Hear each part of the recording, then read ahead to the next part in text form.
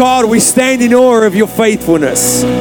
We stand in awe of your love and of your mercy. And Father, we're so grateful that we can gather on a Wednesday night without any hindrance to worship you, to honor you, to lift your name up above this city, above our circumstance, above our families, above our homes. And I pray, Lord God, that over the next few moments as we delve into your word, that you would give us eyes to see, ears to hear, and hearts to receive all that you have for us in this service tonight.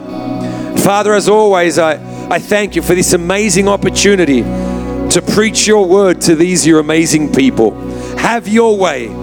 May your kingdom come, may your will be done. And above all else, may your name be glorified. I thank you for what you're about to do in this place, in Jesus' name. And everybody said together, in the overflow, everybody said together, amen. Hey, can we thank the team for an incredible job? Awesome. You are awesome. You are very awesome. I just like saying awesome. It's an Australian biblical word. And these days I speak Spanish 99.9% of the time. And so I just love saying awesome every time I get to speak English. It's just so good to be here. It's my first time in Miami. And I love it. I love it. Love the heat. Really enjoyed the traffic on the way to church. This ain't traffic. You need to come to Buenos Aires. At least here people respect the road rules. In Buenos Aires, the lines are nothing more than a suggestion. And we live in a city of 15 million people, so you can imagine how chaotic the traffic is on a daily basis. You almost lose your Christianity every day on the road. And then you remember when your wife says to you, Pastor Chris, stop insulting that grandmother.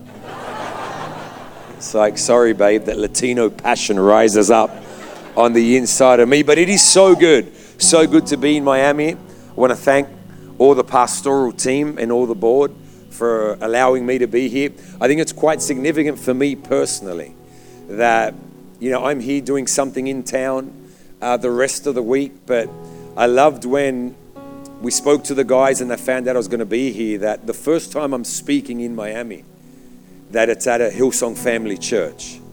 And I love that you guys are part of our family. I love that we're part of your family. And because it's not about our church, it's not about your church, it's about his church. And we believe beyond the shadow of a doubt that we are better together. And we just want to say thank you. Thank you for your lean into us. Thank you for your prayers. Thank you for your support. What we're experiencing in Buenos Aires today, it's the answer to the prayers of thousands across the globe. And on behalf of my wife Lucy and I, my wife Lucy, after salvation, she's the greatest gift God has given me. And if you're single, Carlos, you need to take notes. Yeah. Yes.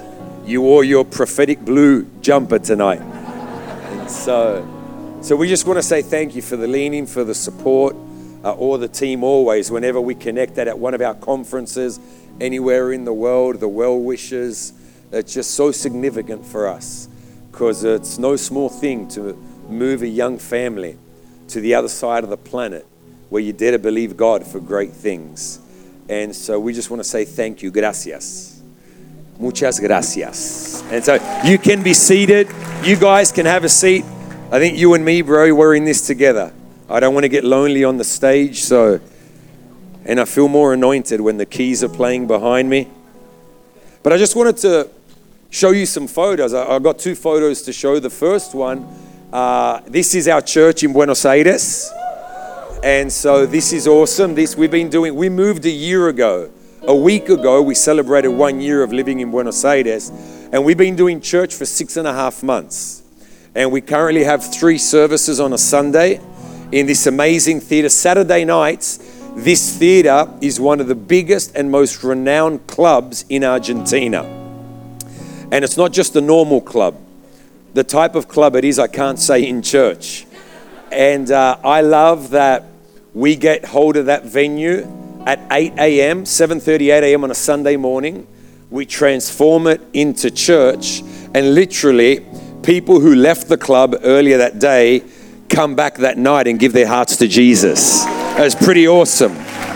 So what's happening, and I just wanted to show you that because this is what you guys are a part of as you're connected to the Hillsong family. But I wanted to show you my greatest congregation. It's my family. And so on the right, I just got a bit emotional seeing my family. I've been traveling the last 5 weeks a lot. I've been in and out of home, so just a little bit missing my family. On the right is my eldest daughter, Celeste. She's about to turn 15. I can't believe I have a 15-year-old girl. And then my other daughter, Eliana, she's about to turn 13. 2 female teenagers under the same roof. How many of you know every morning I wake up, I look to heaven and I go, God, grace, grace. I need more grace. I'm putting the fear of the Lord into every young man in our congregation, letting them know that I have 2 shotguns. And anyone who dares come and ask my daughters out to the movies for a hot chocolate because they're too young to drink coffee, that I have no reservations in using my 2 friends. And then in the middle is the little earthquake of a boy that God has blessed us with. His name is Sebastian, and he's wearing some of his J's there. He has an incredible J's collection, and I'm believing God to leave Miami to add to that collection. And Sebastian's 8 years old, and he's an incredible young man. He definitely needs Jesus. And but it's awesome. Just last week, because I've been away a lot, God was home for 3 days, and I just planned something fun for him and I to do together. So we went to Rio for 2 days. It's an hour and a half away from Buenos Aires. It would be sinful not to go during the Olympics. And we're sitting in the back of a car as a friend of ours is driving us around. And out of the blue, he just says to me, "Hey, Daddy," or Papi, because he calls me Papi. And he goes, "Papi, when you retire," and I'm like, "Dude, I'm 38 years old." He goes, No, but you got to retire one day. He goes, "When you retire, do you think I could take on Hillsong Church in Buenos Aires?" And I'm like, after you have a professional football career, make lots of money and fund my retirement. And he's an incredible young guy. And then there is the most beautiful woman on the planet, Luciana Mendez, who stole my heart many years ago. We just celebrated 15 years of marriage. And if we could make it this far, I'm convinced anyone can. I think some of your pastors just celebrated 31 years of marriage. So can you stand up? These guys are heroes. 31 years. 31 years. Thank you. Thank you. Thank you. You can take those photos down. I've also got with me traveling a good friend of mine, part of our team, Lucas. Te pones de pie. He doesn't speak much English. Lucas is a great blessing, him and his wife, and it's just such an honor to be here. And I love that on a Wednesday night, there's overflow in church. There's the sign of a healthy church, and pretty awesome. And if you're in the overflow, I want to hear you shout me down. And, I haven't preached in English for a bit. I just spent the last week preaching about 12 to 13 times in Spanish. So if a little bit of Spanish flows out and you don't speak Spanish, can I just say, thank me later, because I'm getting you ready for heaven. Because we all know the language of heaven is Spanish. If you want to, flesh and blood has not revealed this to me, but my Father who is in heaven. And if you want to get a glimpse of heaven, I want to invite you to come on Sunday at 5 p.m. to the Spanish service. Because if you can't worship in Spanish on earth, you're going to have a difficult time worshiping for eternity in Spanish in heaven. Amen? Are you ready for the word of God? I just want to stir some faith tonight. I'm a simple preacher. I believe we often complicate the gospel. We complicate our faith. And I like to just simplify the way I speak, and I just want to stir your faith tonight. I was telling the guys in the car on the way over, I just really feel that God wants me to speak something simple and just stir the faith of the people of Calvary and just let you know that your best days are ahead of you. And I want to stir your faith. I want to enlarge your expectation, because what you've seen as a church thus far is nothing compared to what God is about to unleash in this place. Somebody got faith for that? Say amen. And so tonight I want us to go to the book of Genesis, Genesis chapter 15. Genesis chapter 15. But before we read the text that we're about to look at together, I want to give you a little bit of history and context. We know, for those of us who maybe have walked with the Lord for a small amount of time, that in Genesis chapter 12, God called a man by the name of Abram. Together with his wife, God speaks to this man and says, hey, I want you to grab all your belongings. I want you to leave your comfort zone. I want you to leave what you know, and I want you to move to Buenos Aires, Argentina. I want you to step out of the comfortable and into the uncomfortable. He says to Abram, and this is what's crazy. This is crazy. He says to Abram, I want you to go to a place that I will show you. How unfair is that? Doesn't even tell him where to go.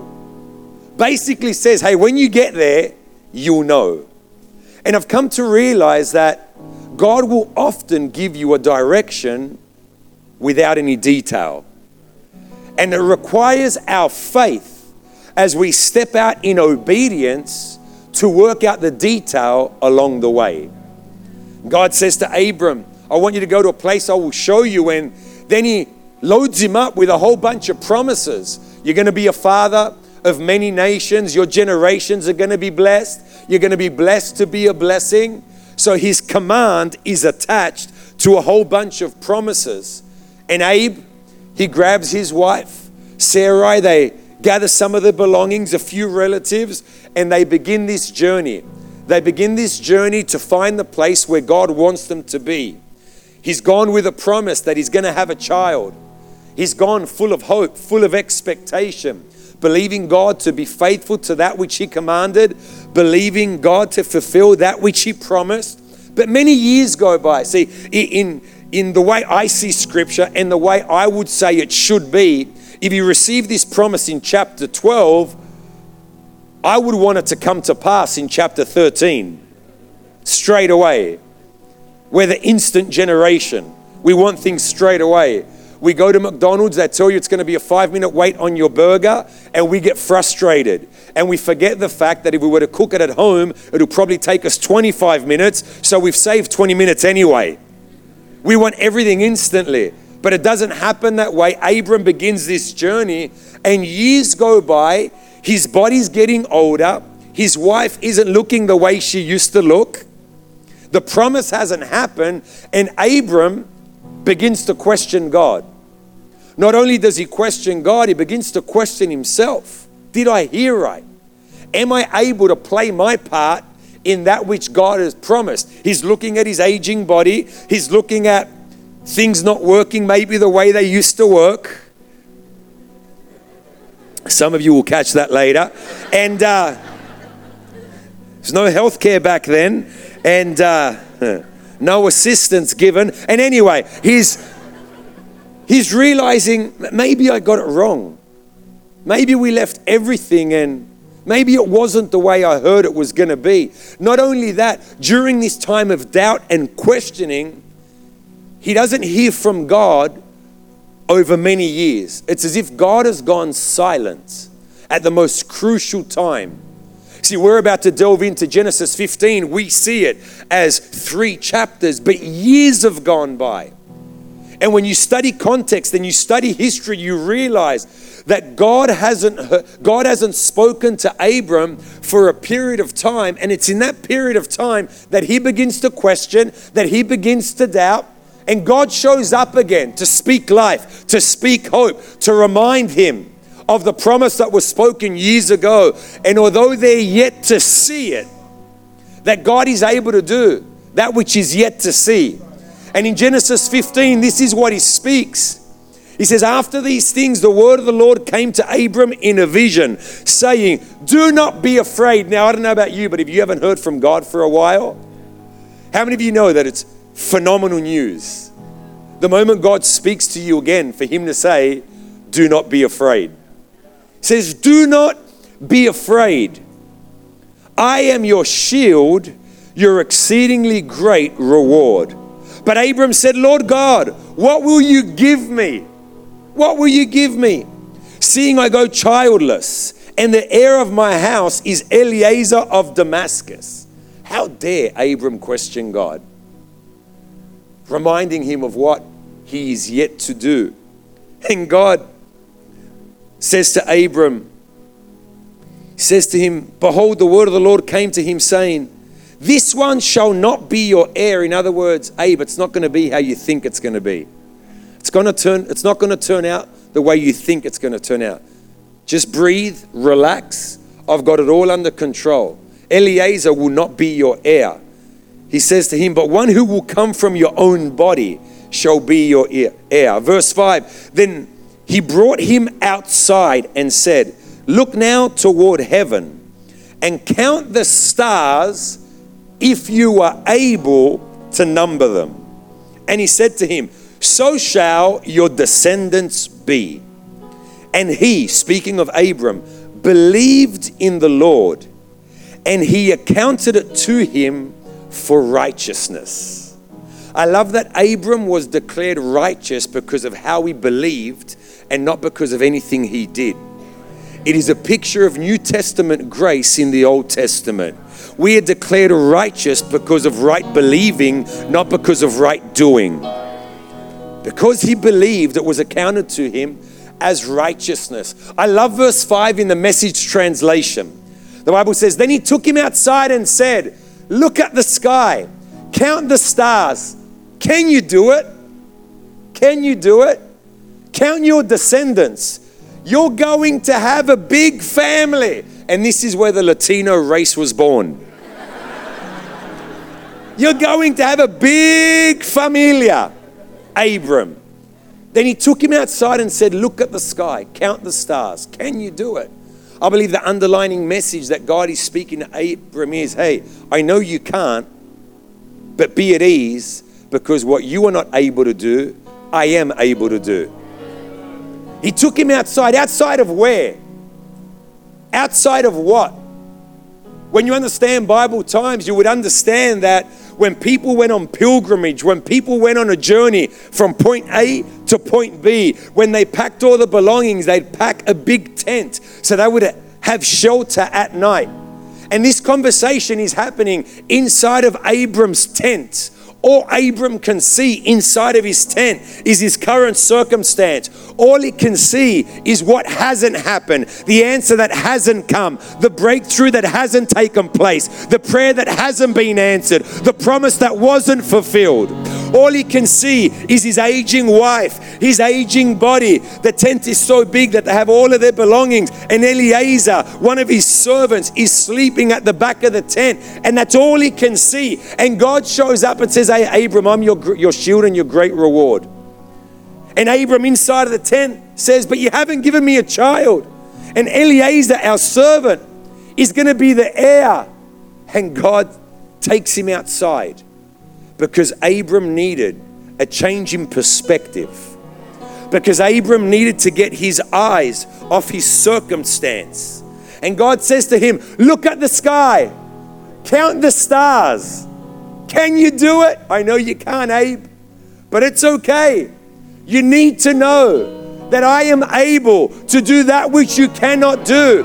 But for you to believe that I am able, you need to step out of your current circumstance and focus once again on that which I've promised. I've titled this message tonight, Step Out, Look Up, and Believe. There are so many of us in this room that all we're focused on is what's in our tent. All we're focused on is what hasn't happened, the answer that hasn't come, the breakthrough that hasn't taken place. All we're focused on is our circumstance. And I believe God wants to encourage people tonight to step out of your tent, to get your eyes off your circumstance, to get your eyes off your challenge, to dare to believe Him again. I want to dare some of you, challenge some of you, when you go home tonight, to walk out your front door, step on the porch or the balcony of your apartment or in the middle of your street, to look heavenwards, to begin to count the stars. And as you do, to be reminded that God is faithful, that God is able, that God is true to His word. I believe when Abram stepped out, he tried to count the stars. He started 1, 2, 3, 4, 5, 6, 7, 8, 9, 10, 11, 12, 13, 14, 15, 16, 17, 18, 19, 20. He's like, God, there's too many. And God's like, yeah, I know. So shall your descendants be. And I believe God will always allow us to get to a place where we'll put our hands in the air. Like, I can't do it. God's like, I've got you right where I want you, because I'm able to do through you what you cannot do on your own. But we must make a continuous decision to step out of the tent, to look up, and to believe. There's another story in the Bible that it's just fascinating, the account that takes place between God and this young man called Jeremiah. Jeremiah, in chapter 1 of that book, is called by God in a time where the nation of Israel is in rebellion. They're disconnected from God and disconnected from one another. God basically gets tired of seeing His people living the way they're living. He wants to do something fresh. He wants to do something new. He's bringing order. He's bringing structure. He wants to speak a fresh word into His people, and He calls the young man. He calls this young man and speaks purpose, speaks calling, speaks destiny, speaks future over him. And Jeremiah responds, and I want us to look at this account, because Jeremiah has to get his eyes off what he sees and put his eyes on that which God is saying. And in Jeremiah chapter 1, verses 4 to 12, let's look at. We're going to see the account of the calling of this young man called Jeremiah. The Bible says Jeremiah speaking, and I want us to put ourselves in his sandals tonight. It's as if God is speaking to us. The Bible says the word of the Lord came to me saying, before I formed you in the womb, I knew you.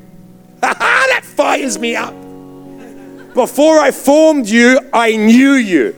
It leads me to believe beyond the shadow of a doubt, whether you're in this room or whether you're in the overflow, that not one person in this house tonight is on this planet by accident or by chance, because before you were formed, God knew you. Friend, you need to know that you were never your parents' idea. You were always heaven's idea. Regardless of what's been spoken over you, regardless of you being told, oh, you were an accident, you were never in our plans. You may not have been in your parents' plans, but you were always in God's plans.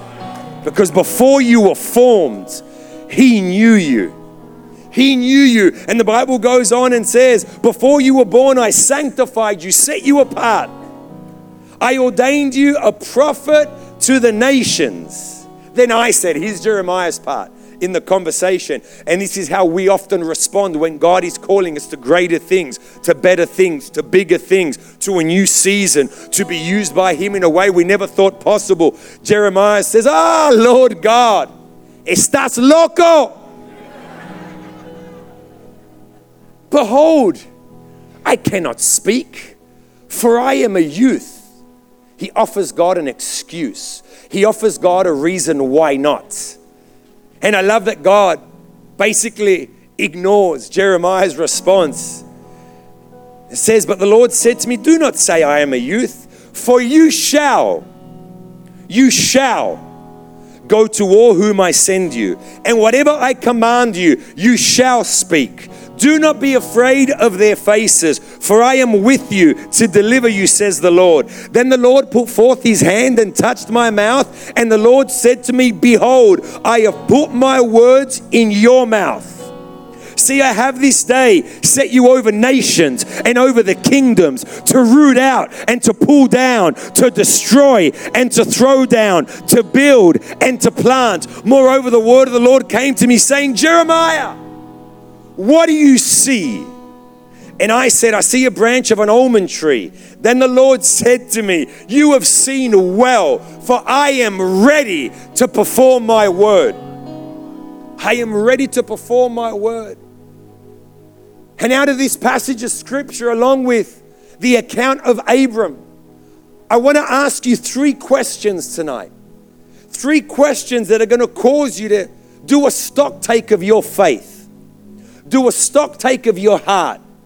Do a stock take of where you currently are and where you believe to be going in God. The first question is exactly the same question God asked Jeremiah after he called him, after he spoke purpose and destiny and future. In verse 11, after he gives Jeremiah a picture of what he's wanting to do within the nation of Israel, he asked him a question, what do you see?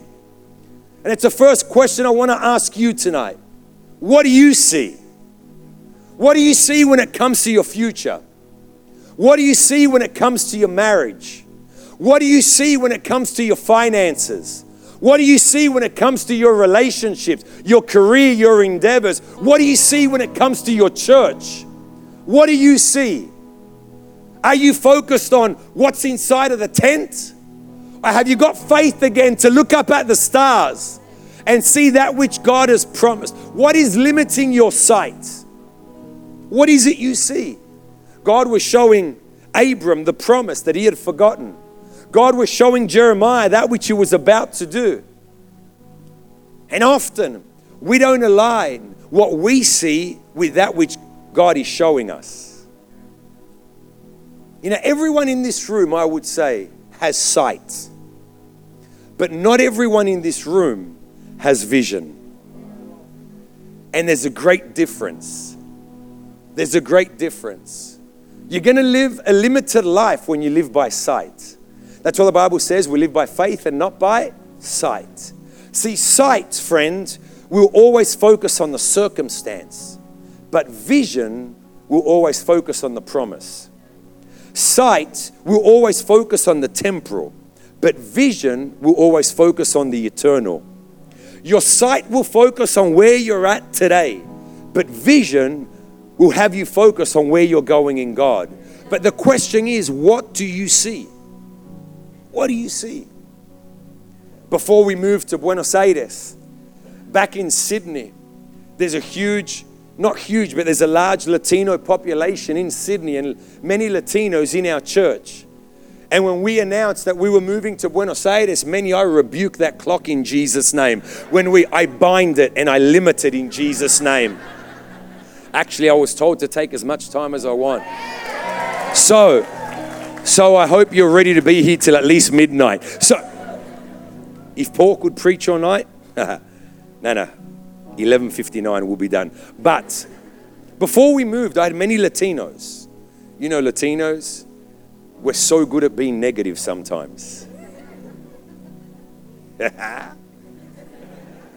Many Latinos are, Chris, Lucy, are you sure you want to move to Buenos Aires? Have you prayed about it? Oh, hang on a second. We're moving our family to the other side of the world. No, we haven't consulted God on the matter. Estúpido. Are you sure you want to take your kids from what is first world to the third world? Are you sure you want to take your kids from a politically stable nation to a nation that's never had political stability? Are you sure you want to move your family from a place where your kids can walk down the street at any time of night to a place where once the sun goes down, you don't dare walk outside? Are you sure you want to take your kids to a place where education has so much opportunity to a place where the education is limited? And so many well-meaning believers would come up to us and speak all this negativity over us. And I remember grabbing my wife one day because it was starting to affect us. And I said, babe, we need to make sure that we keep at the forefront of what we see, the vision that God has given us.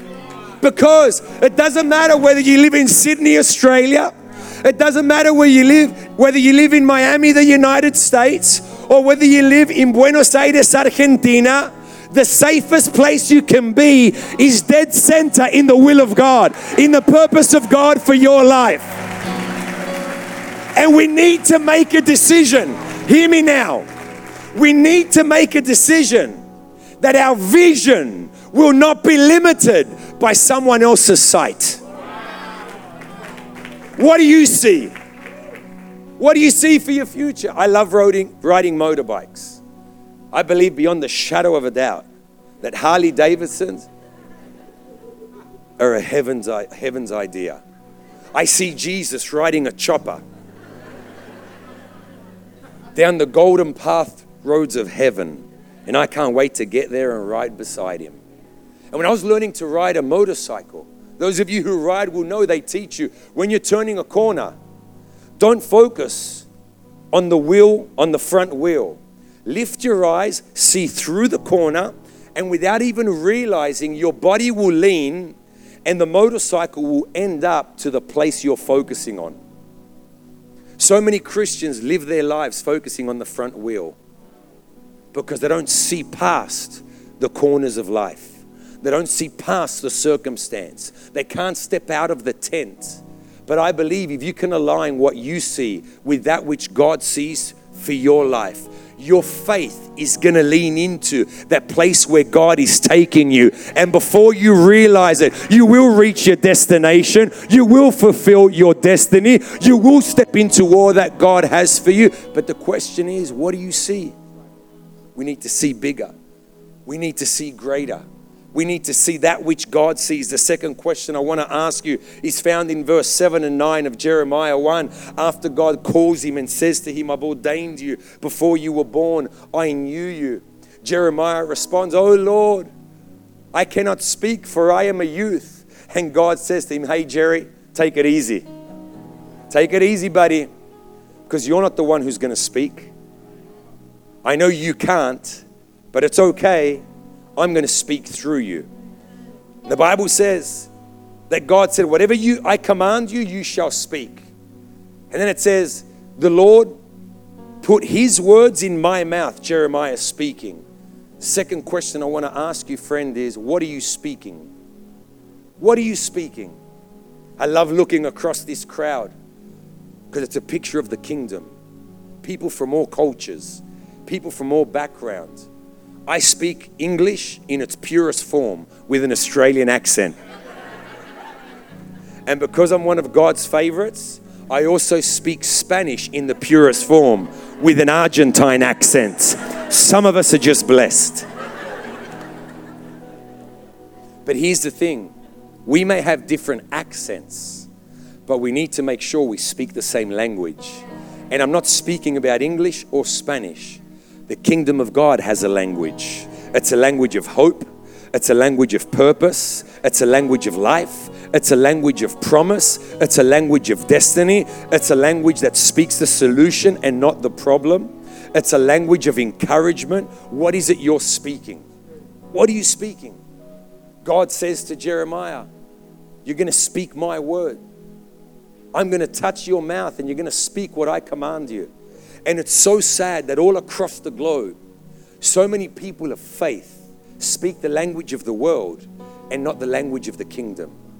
What are you speaking? You need to understand, friends, as the Bible says in Proverbs 18:21, that the power of life and death is in the tongue. Are you speaking life over your future? Are you speaking life over your church? Are you speaking life over your leaders? Are you speaking life over your spouse? Are you speaking life over your children? What is it you're speaking? Don't align your confession with that which the media declares. Don't align your confession with that which your circumstance declares. Don't align your confession with that which others are speaking. Don't allow other people's declaration to determine your confession. What are you speaking? There is power in your mouth to shape your future. Because the word of God in your mouth is just as powerful as the word of God in his mouth. In Genesis chapter 1, I want you to follow me. Genesis chapter 1, verse 3, the Bible says, then God said. Verse 6, then God said. Verse 9, then God said. Verse 11, then God said. Verse 14, then God said. Verse 20, then God said. Verse 24, then God said. Verse 26, then God said. Verse 29, and God said. Verse 31, then God saw. What is it God saw? Everything he had said. What will you step into tomorrow because of the words you declare today? What are you speaking? We need to make sure we align our confession with the language of the kingdom. A common point, a common denominator in all conversations in Argentina is negativity, complaint.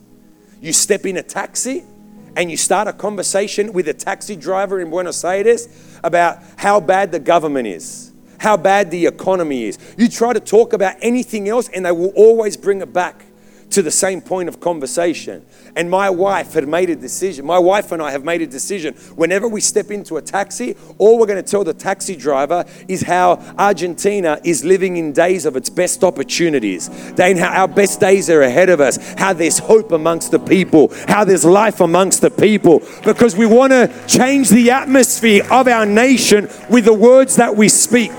What is it you're speaking? What are you speaking over your wife? You'll never change. You're such a pain. What is it you're speaking over your husband? Tell him he's the best looking thing on this planet. Tell him he's got muscles in places other people don't even have places. Tell him you're so grateful. But I'm lying.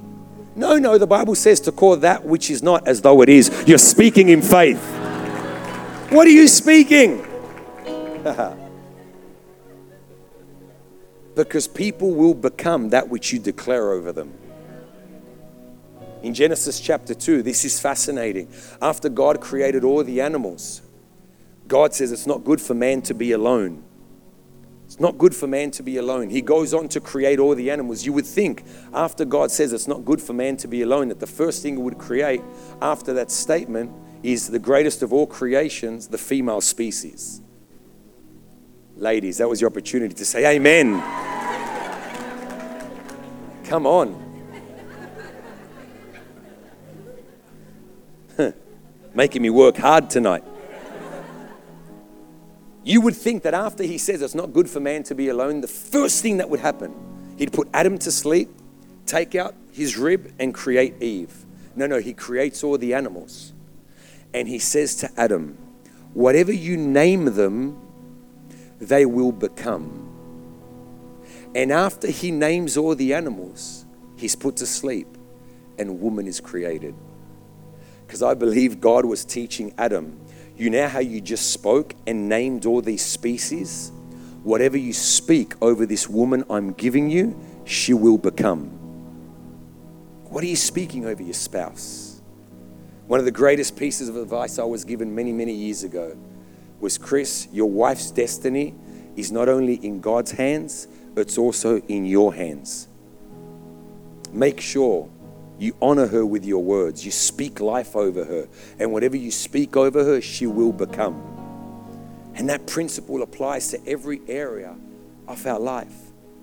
Friend, what I get to do today is the result of what I spoke over my life 15 years ago and declared the purposes of God, declared the promise of God. I'll never forget when I turned 30, 8 years ago.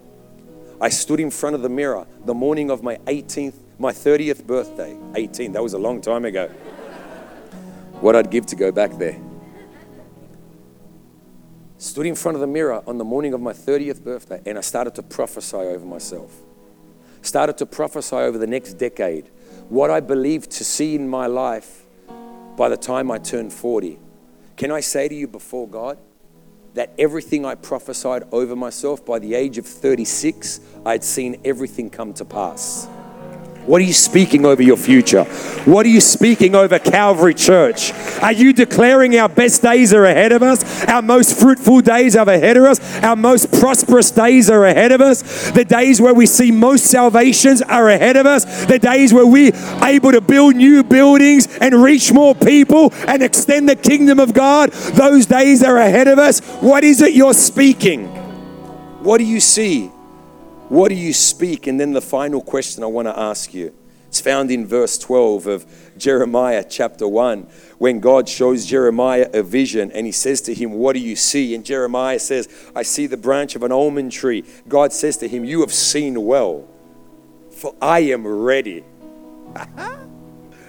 I am ready to perform my word. I am ready to perform my word. So if God declares, I am ready to perform my word, it leads me to ask you, number 3, what are you expecting? What are you expecting? If he's ready to perform it, are you expecting him to? Are you expecting him to show up in the midst of that crisis? Are you expecting him to heal your heart in the midst of that pain? Are you expecting him to provide in the midst of your need? What are you expecting? Because I believe the word of the Lord is for Calvary tonight. I am ready to perform my word. But it's time for you to step out, to look up, and to dare to believe again. What are you expecting? A few years ago, I was preaching in Indonesia. And my son, who at the time was 5, he's fanatical about airplanes, loves them, has a huge collection, cost me a fortune. Every time I travel, I buy him a model airplane. And he found out we were going to Indonesia because I was taking the family. After I finished in the main city in Jakarta, we're going to go to Bali, which is paradise, for 5 days holidays, just rest time. So he was excited about going on a plane, and the day of the trip came and he woke up at 5 a.m. on his own. Now, how many of you know for a Latino, until 11 a.m. and 3 cups of coffee, not even God is awake. And he dresses himself, puts his backpack on, runs into the room and goes, Mommy, Papi, are we going to go to the airport now? 5 a.m. I'm like, son, we're traveling at 4 o'clock this afternoon. Go back to bed. He didn't go back to bed. He went to the living room and sat on the couch, waited for us to get up and all get ready. It's very cute. Very cute. I wanted to slap him, but it was very cute. Then the moment comes where our friends later that day pick us up to go to the airport. I'd never seen someone so joyous to sit in traffic for an hour and a half.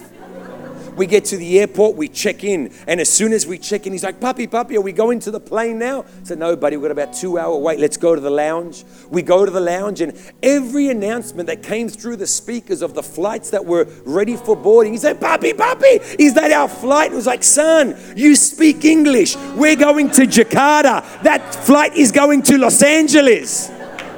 The next announcement, Papi, I'm like, no. The moment comes where our flight is announced. I'm like, Seba, it's time. He jumped to his feet, grabbed me by the hand. We literally ran out of that lounge. We ran to the gate. And because I had my young family with me, we were one of the first to board the plane. We step onto that plane. My 5-year-old son at the time, wide-eyed, just opened. He's holding my hands. And he walks in and he sits down and he begins to describe everything. It's like, oh, look, Daddy, the seats are red. I'm like, yeah, that's Qantas's colors. It's like, oh, look, Daddy, their uniforms are blue. Yeah, buddy, also Qantas's colors. Oh, look, Daddy, there's the toilet. Very important for you to know, son. Looks out the window. Look, Daddy, there's the wing. I know.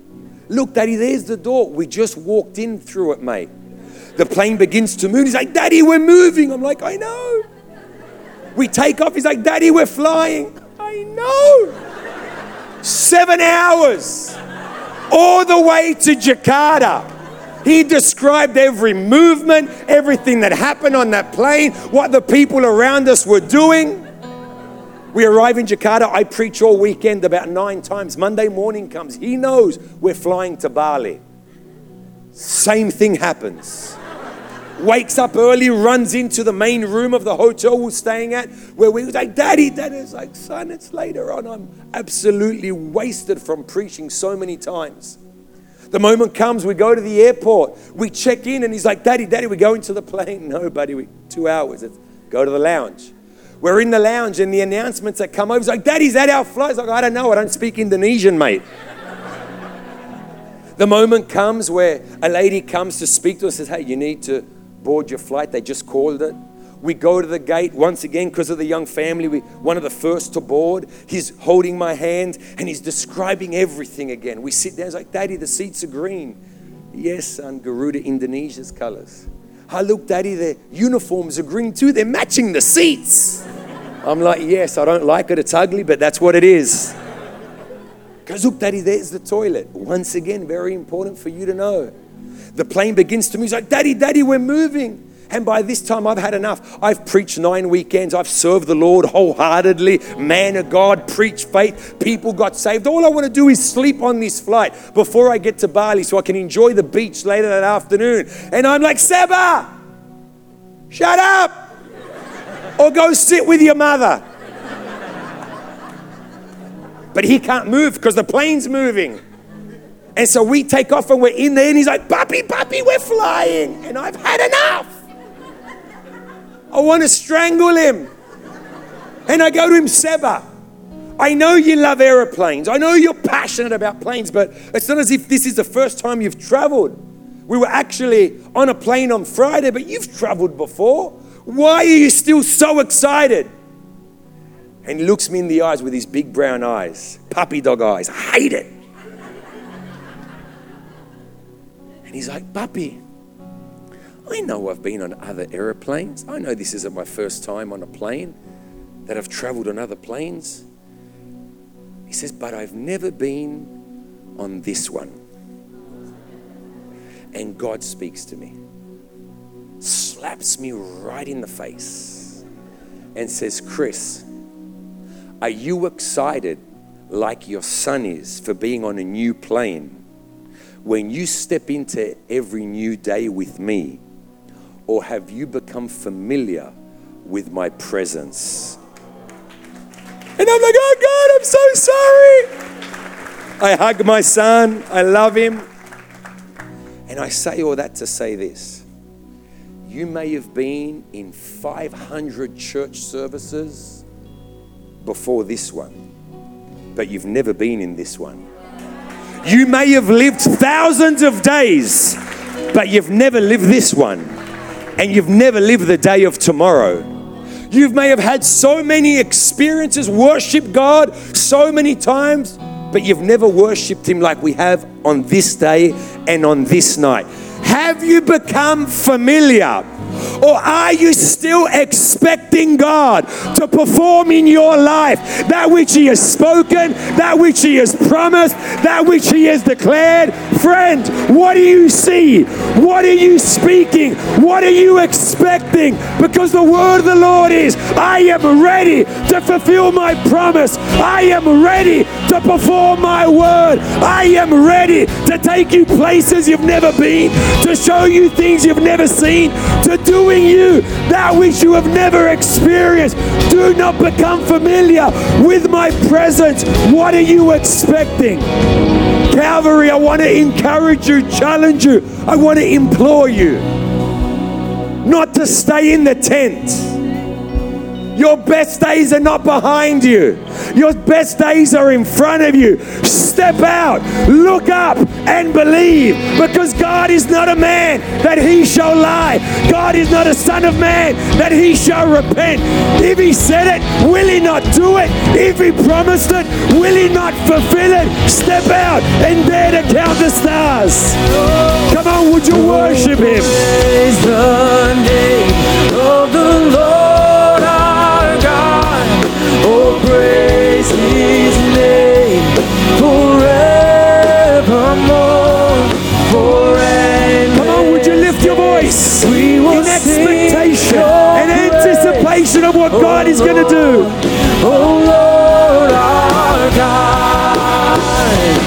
Oh, praise the name of the Lord our